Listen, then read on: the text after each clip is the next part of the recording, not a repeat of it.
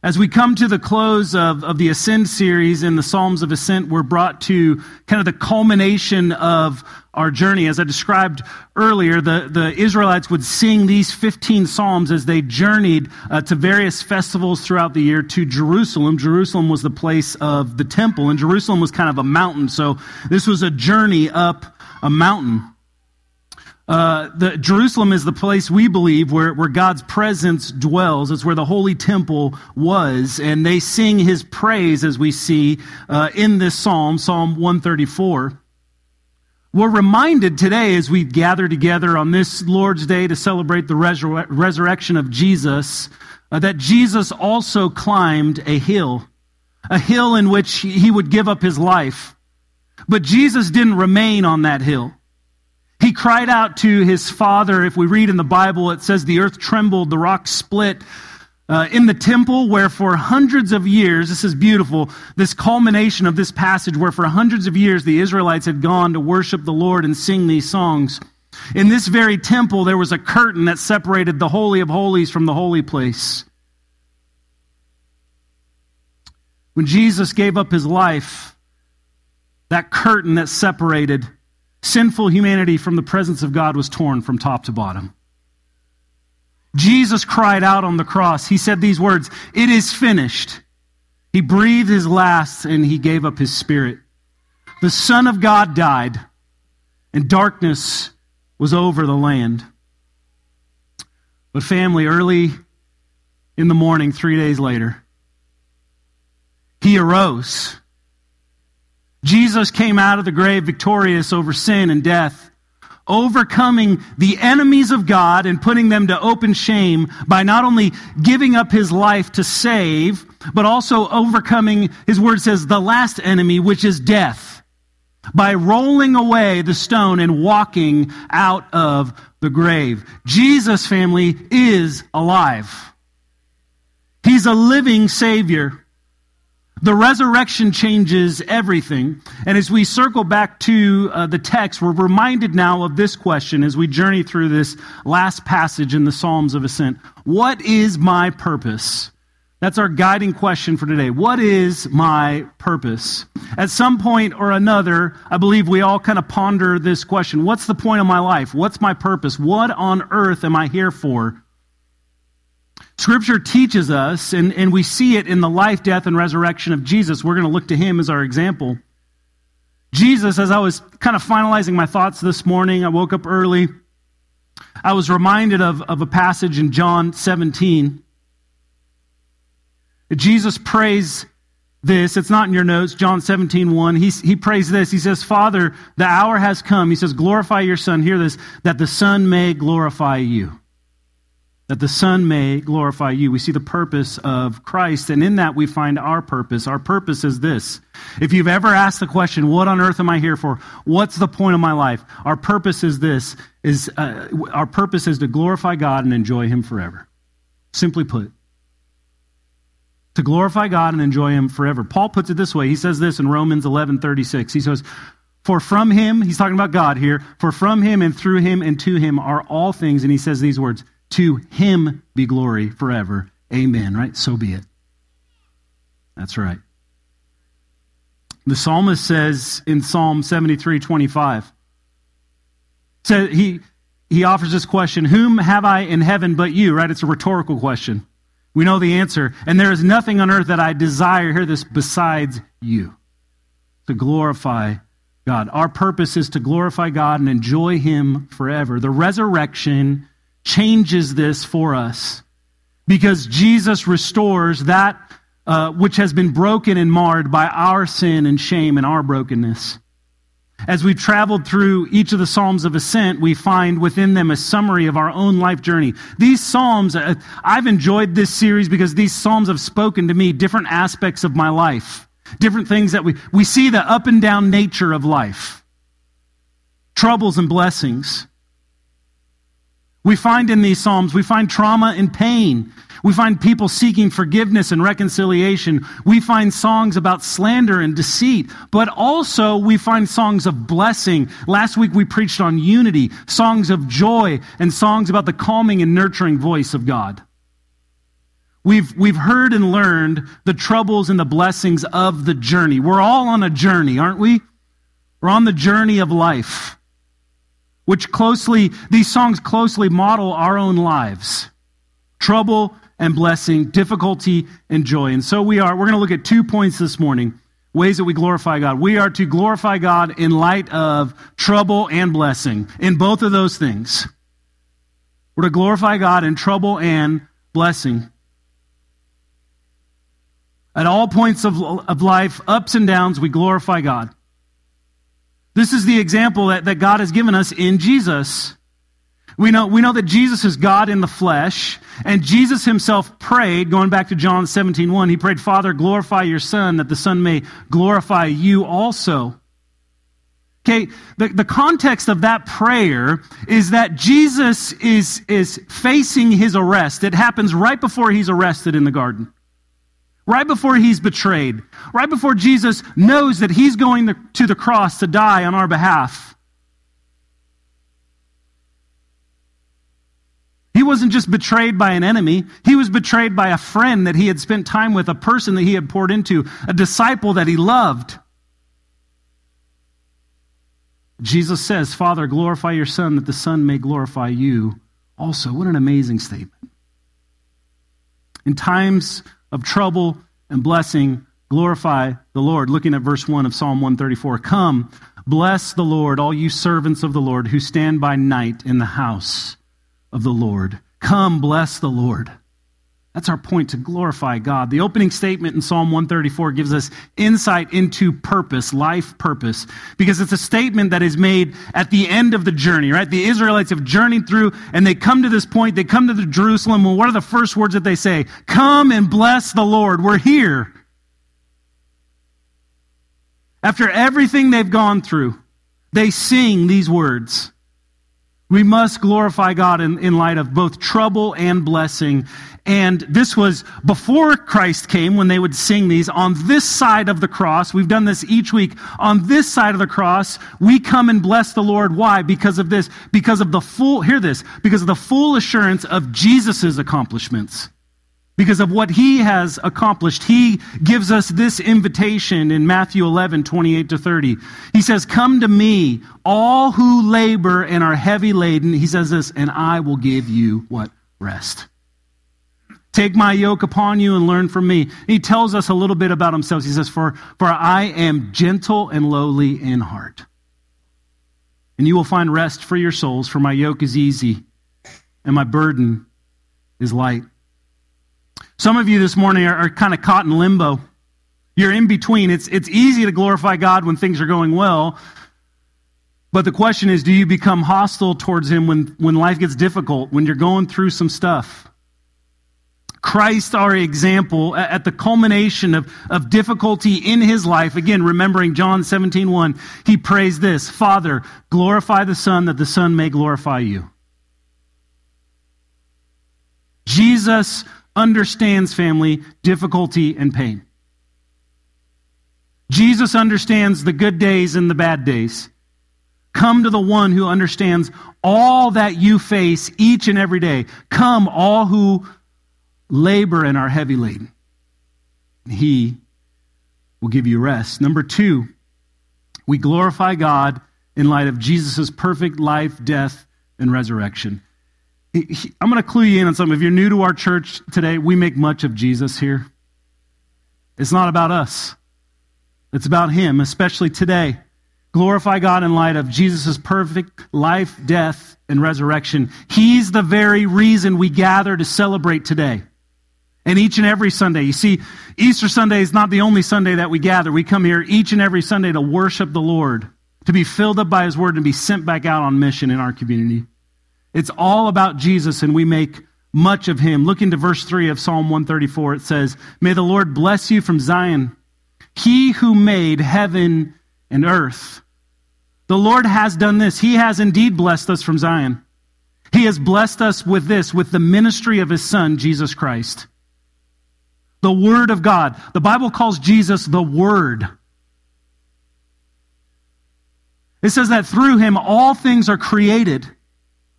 He is the one who made heaven and earth. And Jesus humbled himself and he took on human flesh and came to earth and lived in our place. The author of Hebrews gives us some hints at this. He gives us some clues. He says this, since then we have a great high priest who has passed through the heavens, and then it identifies him, Jesus, the Son of God. Let us hold fast our confession. For we do not have a high priest who is unable to sympathize with our weaknesses. Did you hear that? Jesus knows exactly what you have gone through. It says, but one who in every aspect or every respect has been tempted as we are. Here's an important 3 words, yet without sin. He's perfect. So the result of that is this: let us then with confidence draw near to the throne of grace that we may receive this mercy and find grace to help in time of need. Again, our guiding question, what is my purpose? In this passage, we see it restored, transformed, changed. Apart from Christ, here's the bad news. Apart from Christ, we do not glorify God. Apart from Christ, we seek after our own glory, our own desires, our own purpose. And here's the reality, the fruits of that, is that those pursuits, I've found this in my life and in meeting with many people over my years in ministry, those pursuits apart from Christ, they leave us empty and seeking after the next thing, and then the next thing, and then the next thing, only to find out that we come up empty again. They never fulfill you like faith in a relationship with Jesus does. But Jesus, in his perfection, restores us to the Father through his perfect life so that we may glorify God and enjoy him forever, so that we can carry out our purpose in life, the reason why we were created. And the implication of that is a life that's truly life. A life that's truly life. Why is that? Because he lives. Because we believe in a living Savior. Because he lives, we can, with confidence, draw near to the throne of grace, as the author of Hebrews says, receiving mercy in our time of need. And we know this to be true. Here's the reality. This is how we know this to be true. We know this to be true because Jesus arose from the dead. Only God can do that. I don't know anybody who's raised themselves from the dead. Just one, it's Jesus Christ. And his resurrection is the proof of who he is, that Jesus is who he said he is, that he is indeed God in the flesh. Paul tells us as much in 1 Corinthians 15, 1-6. It says, now I would remind you, brothers, of the gospel I preached to you, which you received, in which you stand, and by which you are being saved, if you hold fast to the word I preached to you, unless you believed in vain. And then hear these words. He says this, for I delivered to you as of first importance. First importance, what I also received. Here's the truth of who Jesus is, right? That Christ died for our sins. It says in accordance with the Scripture. So that was the plan of God all along. It's not an accident. In accordance with the Scriptures, that he was buried and that he was raised on the 3rd day, in accordance with the Scriptures. And there's proof. It says, and that he appeared to Cephas. Cephas is Peter, one of his apostles. Then to the 12. It says this, then he appeared to more than 500 brothers at one time. It wasn't just some sort of mass hallucination. 500 people at one time saw Jesus resurrected. They saw him alive.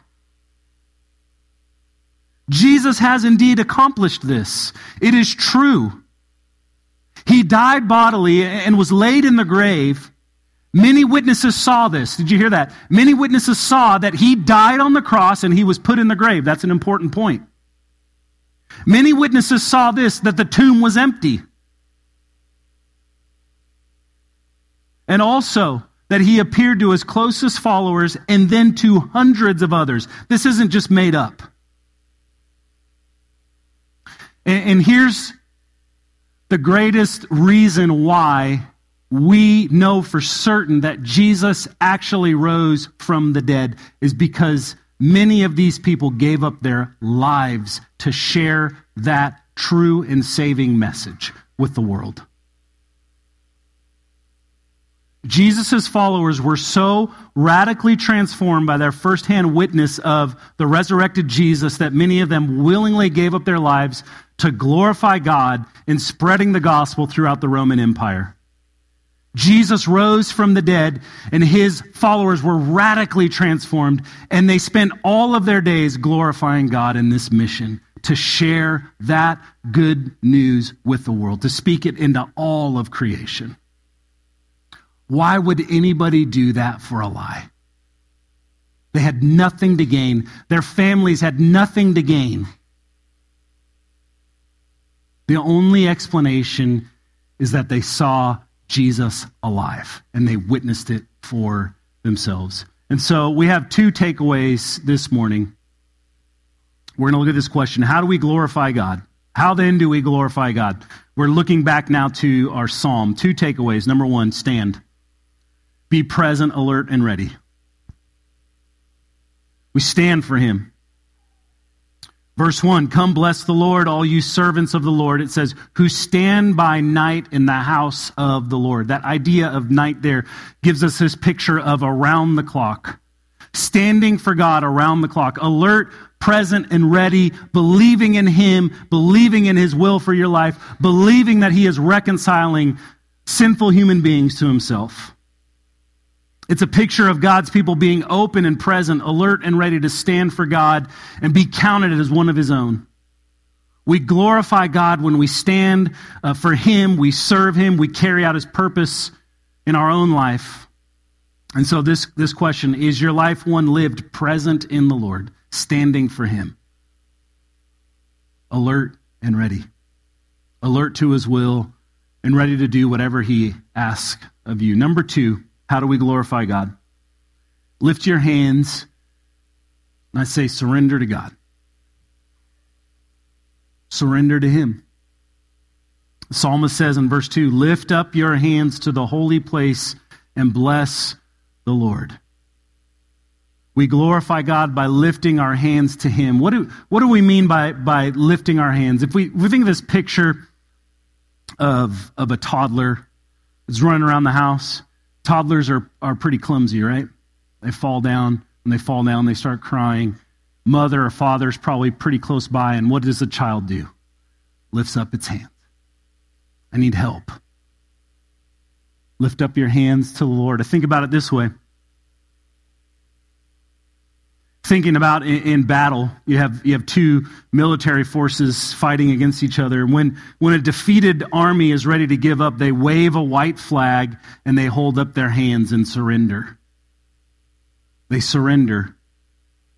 We get the same type of picture, except we're not surrendering to a hostile enemy, but rather we're surrendering to our loving Father who has given all to us. He gave his Son for you because he loves you. Surrender to him. Surrender to Jesus. And so Christians, I'm going to address two groups in the room. Christians, we show this surrender, this lifting of our hands and coming to worship the Lord each and every Sunday and each and every moment of our lives. Our lives are to be lived in glory to God and worship, constant worship of him. We show our surrender by living according to his word and saying his ways are better than my ways, and by following his will. Glorifying him, and also, hear this, enjoying him. Enjoy the Lord. Enjoy the blessings that God has blessed us so much.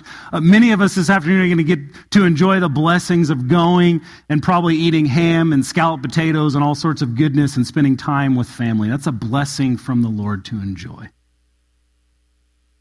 Now, another group, I want to address those in the room who may be walking through life and you're not sure about Jesus, you're not sure about the Bible, you're not sure about God's word. Maybe you're in outright just unbelief. I just don't believe, or you're skeptical. I'm just not sure. I'm just gonna put it this way.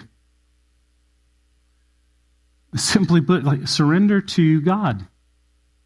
Hand yourself over to him. Apart from Christ, here's the truth. Apart from Christ, you are in fact hostile to God. There's no middle ground. We don't get to ride the fence with Jesus. We're either for him or against him. And if we reject Christ, we are in fact living in open rebellion towards the creator of all things.